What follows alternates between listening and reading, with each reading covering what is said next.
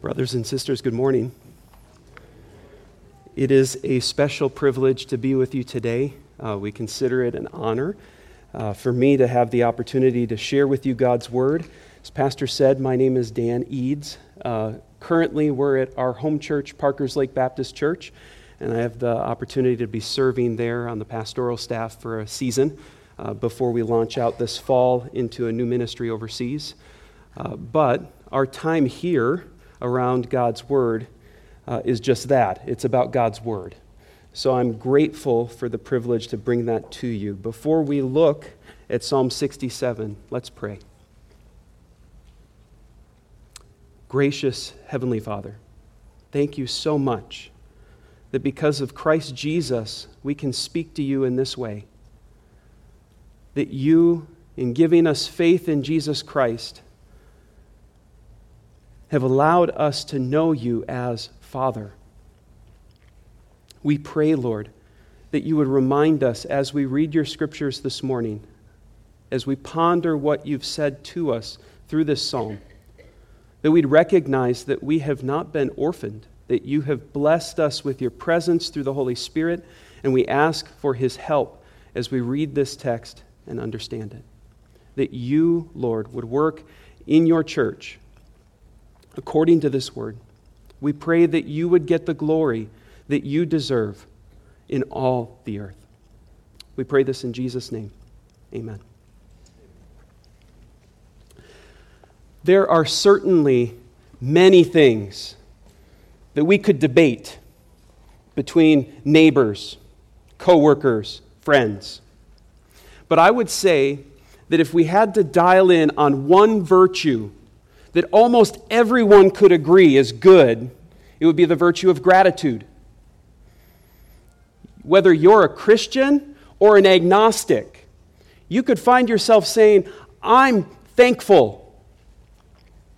I was reading a personal management book this last spring and remarking about the fact that this non-religious, atheistic writer spent an entire chapter on the virtue of gratitude.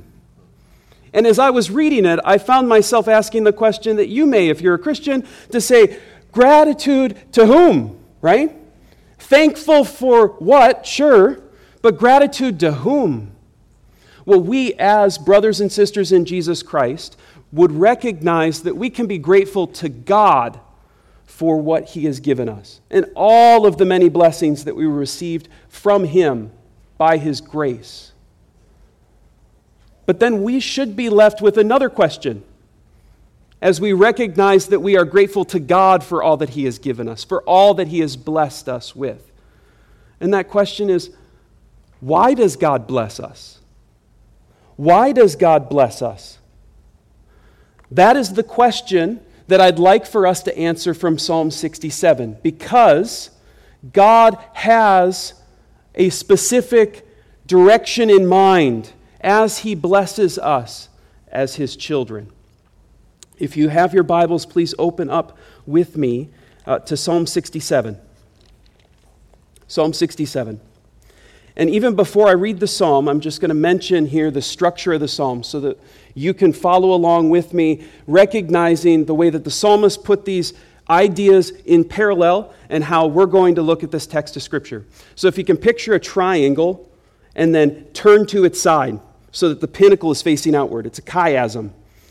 So that we're going to look at verses 1 and 2 and verses 6 and 7 in parallel. And then we're going to move just a little bit further in, and we're going to recognize what are repeated verses in verses 3 and 5.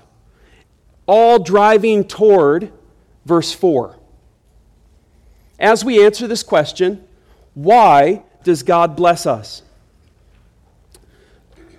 Psalm 67. May God be gracious to us and bless us and make his face to shine upon us, that your way may be known on earth, your saving power among all nations. Let the peoples praise you, O God. Let all the peoples praise you. Let the nations be glad and sing for joy, for you judge the peoples with equity and guide the nations upon earth. Let the peoples praise you, O God. Let all the peoples praise you. The earth has yielded its increase. God, our God, shall bless us. God shall bless us. Let all the ends of the earth fear him. In this text of Scripture, our outline is going to be very simple. First, I'd like to point out to you that our blessings have a purpose. If you're going to look at verses 1 and 2, there's one word here that I think is critical, that's operative in understanding the whole of the psalm, and that is the very first word in verse 2, that. Verse 1 would echo in the ears of the Israelite as he hears passages of Scripture from the law. First, Genesis 12, 1 through 3, where Father Abraham is called by God from among the nations, and God tells him this, I will call you out. He says, go from your country and your kindred and your people's house to the land that I will show you. I will make of you a great nation. I will bless you and make your name great, so that you will be a blessing. I will bless those who bless you, and him who dishonors you I will curse, and in you all the families of the earth shall be blessed. I think you can hear in Psalm 67 echoes from this call of Abraham, as God says to Abraham that he will bless him so that he will be a blessing to all the nations. Not only that, but there's this very strong resonance in Numbers chapter 6 when God is telling Moses that Aaron and his sons should say a specific blessing over his people when they worship. Numbers chapter 6, verses 22 through 27 says, the Lord spoke to Moses, saying, speak to Aaron and his sons, saying, thus you shall bless the people of Israel. You shall say to them, the Lord bless you and keep you. The Lord make his face shine upon you and be gracious to you. The Lord lift up his countenance upon you and give you peace. So shall they put my name upon the people of Israel, and I will bless them. So it seems that the psalmist takes these two passages, Genesis 12 and Numbers 6, and brings them together, not to quote them, but to utilize them as he gives now this psalm of praise to our God. What we notice here first is that he personalizes this. He doesn't, like the blessing in number 6, say, may the Lord bless you and keep you and make his face shine upon you and give you peace. What does he say in verse 1? May God be gracious to us and bless us and make his face shine upon us. So this is different now. Instead of a blessing, like the Aaronic blessing, it's a petition, and he includes himself in it. Just to specify here the difference between a blessing and a prayer or a petition. A blessing is said in God's hearing to the person that you're speaking to. So if you were to say, may God bless you on your journey, you're speaking to a person in God's hearing, telling them what you want God to do for them. A petition, even as we've prayed multiple times during this service, is to God in the hearing of others, like a congregational prayer. And that's what this psalm has done, is to take that blessing and make it a petition. To ask God to bless the psalmist and the people, but for a purpose. So he doesn't just personalize it, but he also purposes it. And that's that key word at the beginning of verse 2, when he says, that your way may be known on earth, and your saving power among all the nations. Brothers and sisters, this morning I'd like to ask you to consider why God has blessed you and what purpose in which he has given you all of the blessings you have. I know that I'm speaking mostly to an American audience here, and almost every time you speak to an American audience about blessings, they would start listing things like health and job and home and an education, which all truly are blessings given to us by God, and we should be grateful for them. But we have so many blessings, spiritual blessings in Jesus Christ that have been put up for us in heaven, kept for us, even as was prayed earlier this morning. Just to think through from Ephesians 1 and chapter 1 and verse 3, all of the blessings that we have been afforded by God through Jesus.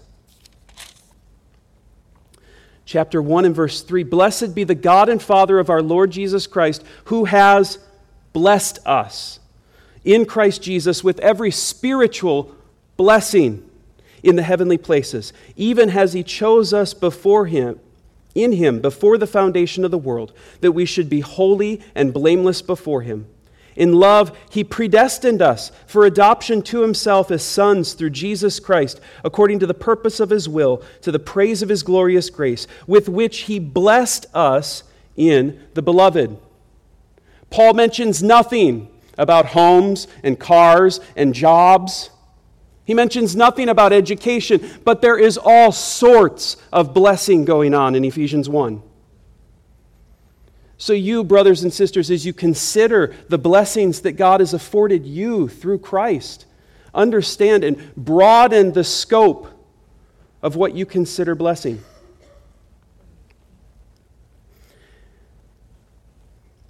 We don't often have this experience now that we use Google Maps and Waze and Apple Maps to get around. But I can imagine that almost everyone in this room has experienced driving down a road and needing to get over to another road that runs parallel to it. And so you find yourself in an unfamiliar place and you say, "Oh, I'll just cut through here and I can get over to the other side," and then sure enough, I'm headed north again. Only to turn down the street and find yourself in a cul-de-sac, right? You realize you're going to have to turn around, go back out, and try to find a through street because there's no way through here to get to the other side. As I consider this passage and this small word, that God has a purpose in blessing us with all that He's given us in Jesus, I would remark that all too often we are cul-de-sacs of God's grace and not through streets. We are cul-de-sacs of God's grace and not conduits of it. God has given everything that we have for a purpose, and that purpose is that He would be honored and glorified in all the earth. That's where gratitude can break down, because you and I can be grateful. Even an agnostic coworker can have some measure of gratitude, recognizing that what they have is undeserved. How many can go out into a public area and see people walking around with t-shirts that say "blessed"? Or how often have you walked through Hobby Lobby and seen signs that say "grateful"? Our lives, because of God, are supposed to be saying, "Grateful for what?" Well, grateful for what we've been given, but there's a purpose behind it. We pray meaningfully, even as Paul prayed this morning, that God would bless us. But are you and I thinking, "Bless us that"? In the Psalm 67, the psalmist is directing the rest of the congregation that would sing this psalm together to say that they're asking for God's blessing so that the nations would know God and His ways.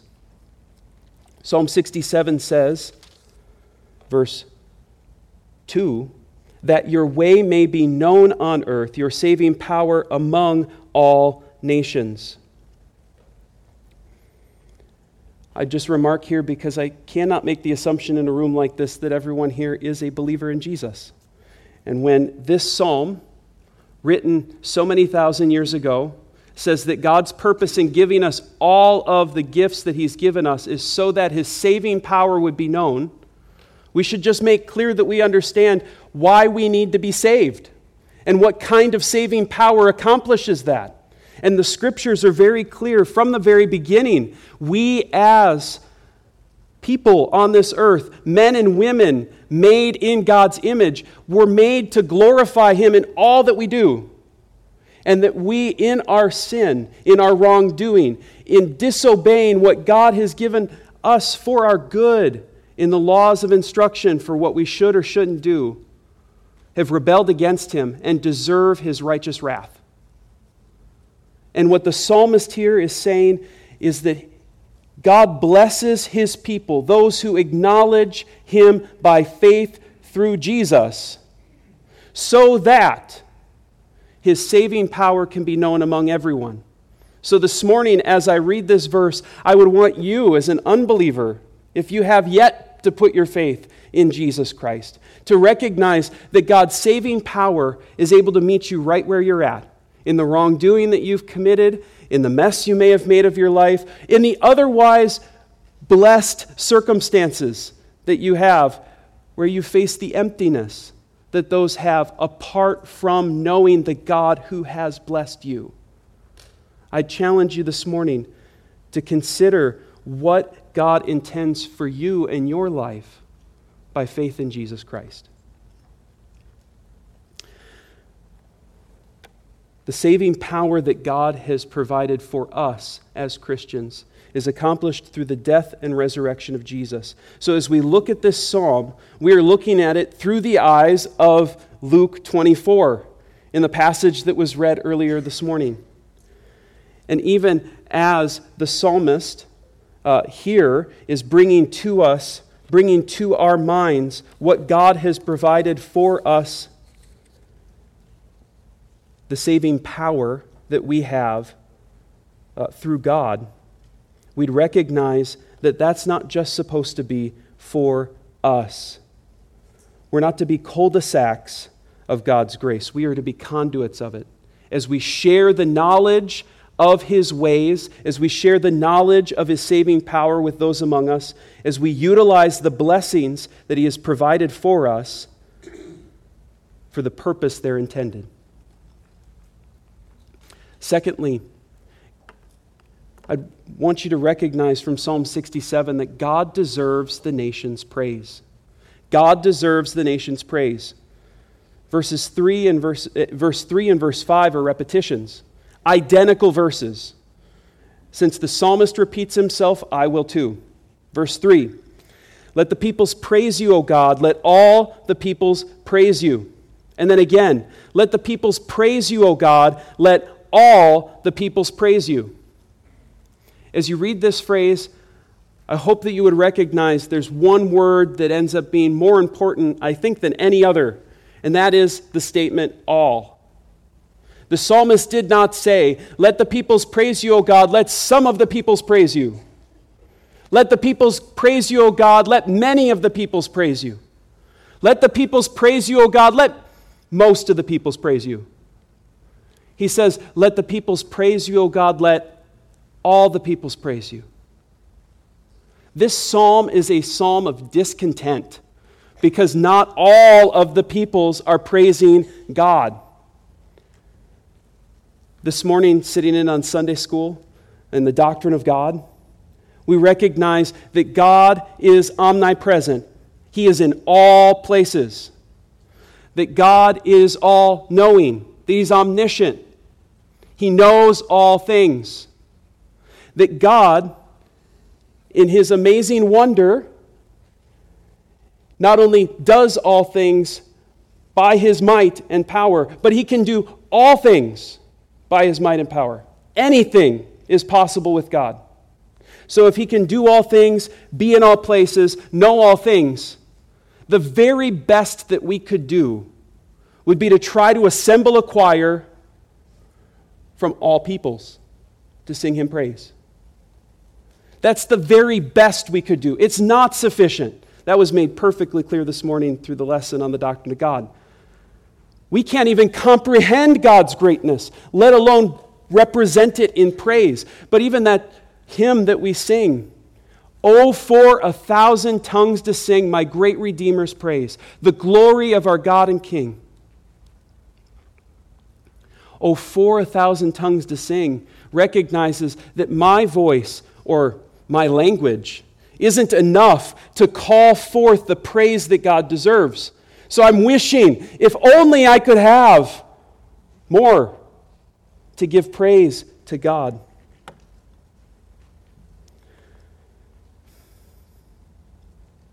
The psalmist isn't content that only some of the peoples praise God. God is so great that all the nations must join his praise.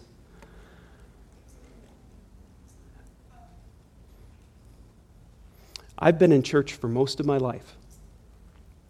I'm a missionary. I've been involved in the missionary project for over 13 years now. It was only until the last few years that I've started to gain a picture at how much of the world has yet to have access to the gospel of Jesus Christ. We estimate that 40% of the world's population has little to no access to the gospel, to the church, or to missionary presence. Of 17,000, more than 17,000 people groups in the world, 7.7 billion people, more than 7,000 of those people groups are considered unreached, where someone yet from God's church has not yet gotten the gospel to them.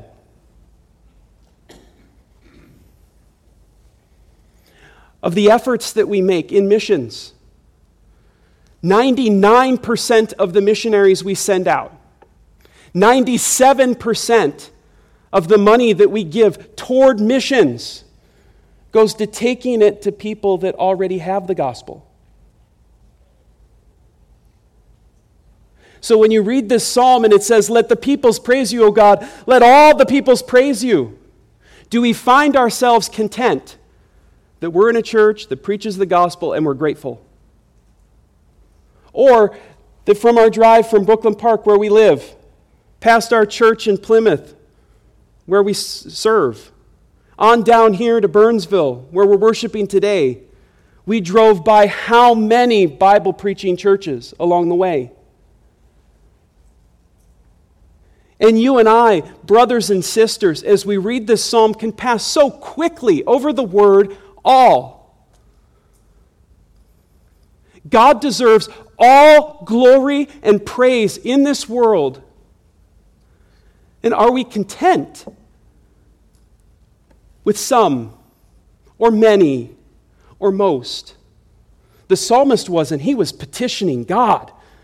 Thank you, Paul, for praying for the nations of North Africa.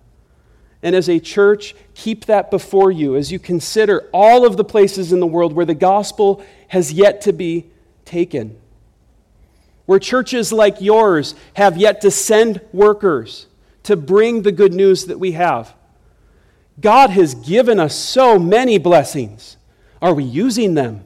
Because He deserves the nation's praise.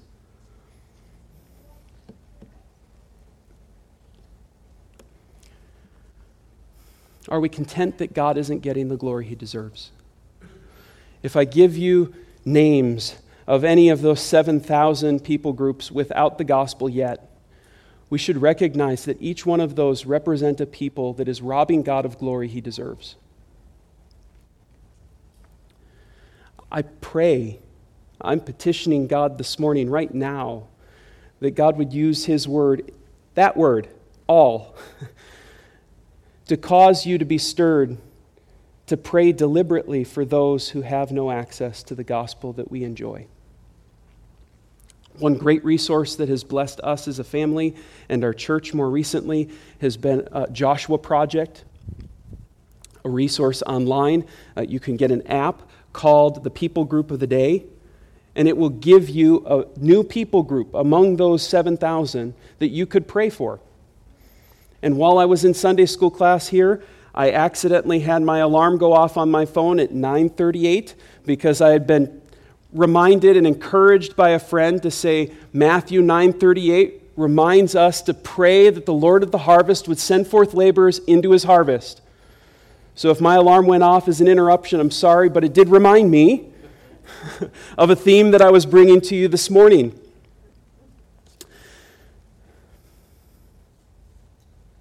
God deserves the nation's praise. But then thirdly, and now we're driving here toward this pinnacle that the whole text is driving toward. The nations need God's joy. The nations need God's joy. What I love about this whole psalm, and that what's missing so often when we talk about missions, is how Godward this whole thing is. God should be known, right? That his saving power would be known among the nations. God should be praised. He deserves the praise of all the nations. But now it brings it to this point where we recognize that the peoples have a stake in this too. Verse 4, let the nations be glad and sing for joy. For you judge the peoples with equity, and you guide the nations upon earth.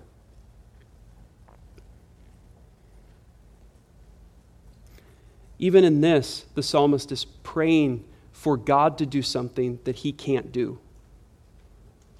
Let the nations praise you, O God. Let all the nations praise you. This too is a petition to God that the nations would find their joy in him. Certainly we can be grateful for the things that bring us joy. But those things that we truly love, that give us greatest joy, show us who we are and what we truly value.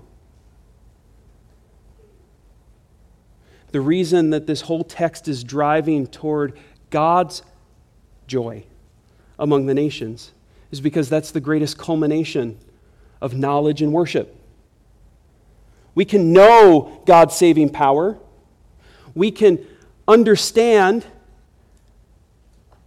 the reason God should be praised and praise him. But that praise comes to a culmination when we find our greatest purpose and highest joy in him.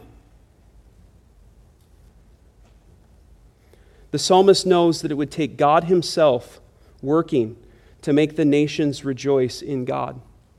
Remind yourself again of the context the psalmist is writing this psalm in. The Israelites as God's people among many pagan nations, often harassed and confronted by them, often thinking of them as the enemies. And now, in this psalm, he's asking that they would find their joy in God.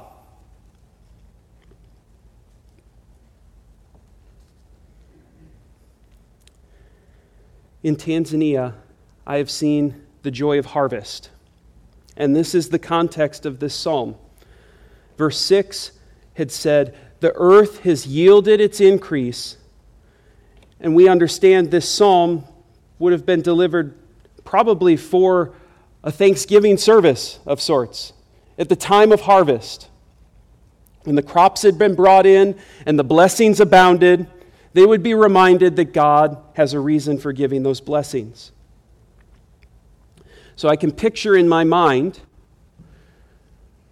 a rice harvest, usually happening at the end of the rainy seasons about June. You can understand the leanness that's come through a season of a long dry season and a lot of work to plant and then replant rice in the paddies in hopes that God brings the rain that's needed for a harvest. So when Dad and friends start carrying in bags of rice that have been harvested, you can watch kids jumping around out front the house. Mom's got a big smile on her face. The psalmist in another place reminds us that he has more joy than when they bring in the harvest. But in the context of that blessing of harvest stands such contrast to the hunger that comes when the meals have to start being cut out because what we had has run out. When the time comes where you go to bed without food, hoping that you won't have to eat your seed so that you can plant. Certainly it would be a tragedy in a context like Tanzania where in a year like this where the rains haven't been good and you start to hear of people who are dying of hunger from a distance, facing high costs because of inflation.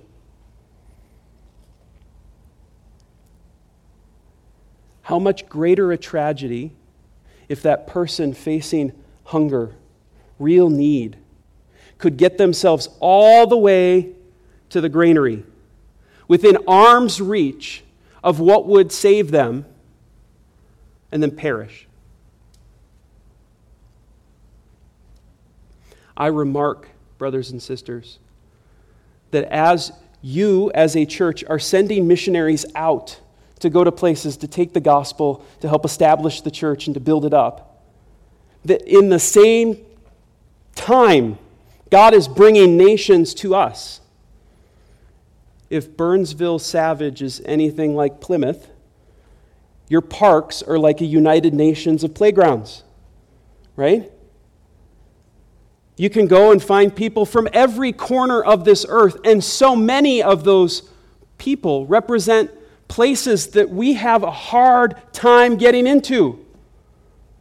You would be finding it difficult to send workers to places like Saudi Arabia and Somalia. And they're here.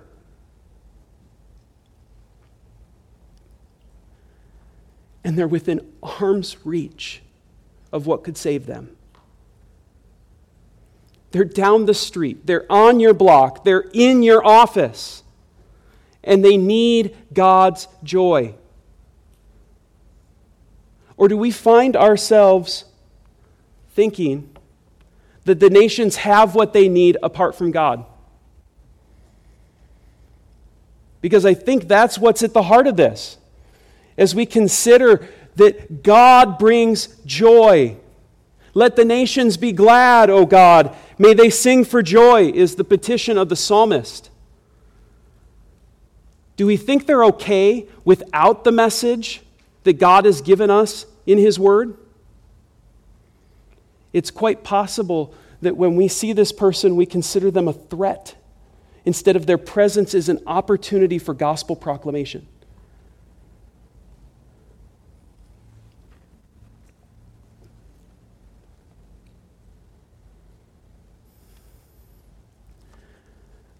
Could I ask you that as you walk around at your workplace and you hear a language different than the one that you speak at home, as you go to a restaurant or out to the mall, you're interacting with someone on your street and you recognize a different culture, different language, a different geographic birthplace, that would be a reminder to you to ask that this person, specifically in front of you, would find their joy in God, and that God may, in His grace, make you a part of seeing them know His goodness through Christ. Why does God bless us? That's the question we've been asking. If we drive toward the pinnacle, I think we recognize that God blesses us so the nations can know Him, praise Him, and rejoice in Him. Now, certainly God has multiple purposes in blessing us, but Psalm 67 is making clear that God blesses us as His people so that nations can know Him, praise Him, and rejoice in Him.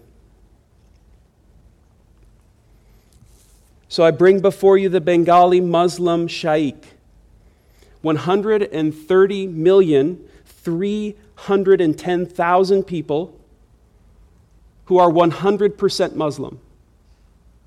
They are located on the Bengali side of the border, but there's another 70 million in India, and we don't know how many evangelicals there are among them.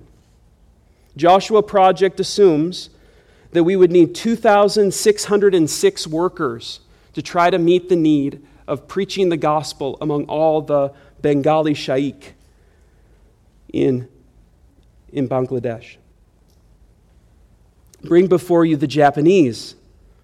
120,028,000 who are Buddhist or probably very secular, 0.3% evangelical. So we're not saying 3 in 100, we're saying 3 in 1,000. Estimated 2,401 workers are needed to meet the gospel need among the Japanese. I bring before you the Turks. The Turkish people, 60,117,000, all primarily culturally Muslim, but many secular. The number is so small that if you move it to the 100%, you still don't register it. We'd estimate that among them there's probably 125 evangelical churches, 60 million people. Like how many in the metro area did I drive by along the way here and compared to that number? I bring before you Iranian Persians, 38,587,000. Vast majority are Muslim, 0.4% evangelical.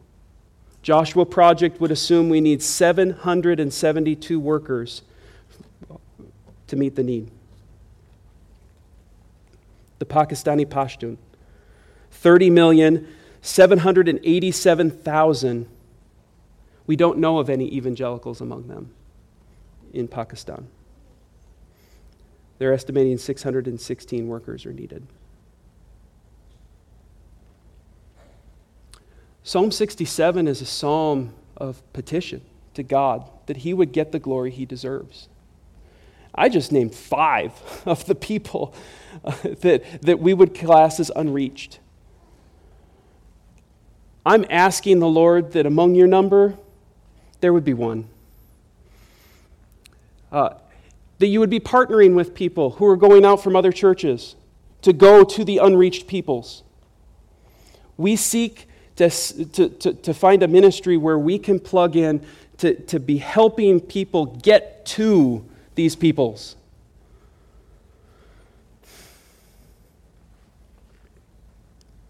In closing, I'm going to ask you to think with me 4 months ahead. Because today is July 24th. So let's put you at November 24th. That's Thanksgiving Day, I think, this year. Most of us would gather for a meal of gratitude with family or friends. Either you're inviting over or you're going over to someone's house for such a meal. And it's not uncommon that if the group is big enough, they're going to find placeholders for everybody. You're going to have a name tag in front of a plate that says, this is Dan's spot, this is Jana's spot, that'll be your spot. Well, if you had a meal where you were all going to gather around the table and you had places held for people, if it came mealtime, but you were still waiting on a few people to get to the table, you'd say, well, this is their spot. We can't get started yet. We want to be grateful, but we want to be grateful together, right? Project yourself still further forward when there will be another table where all of God's people will be gathered. And there are placeholders at that table.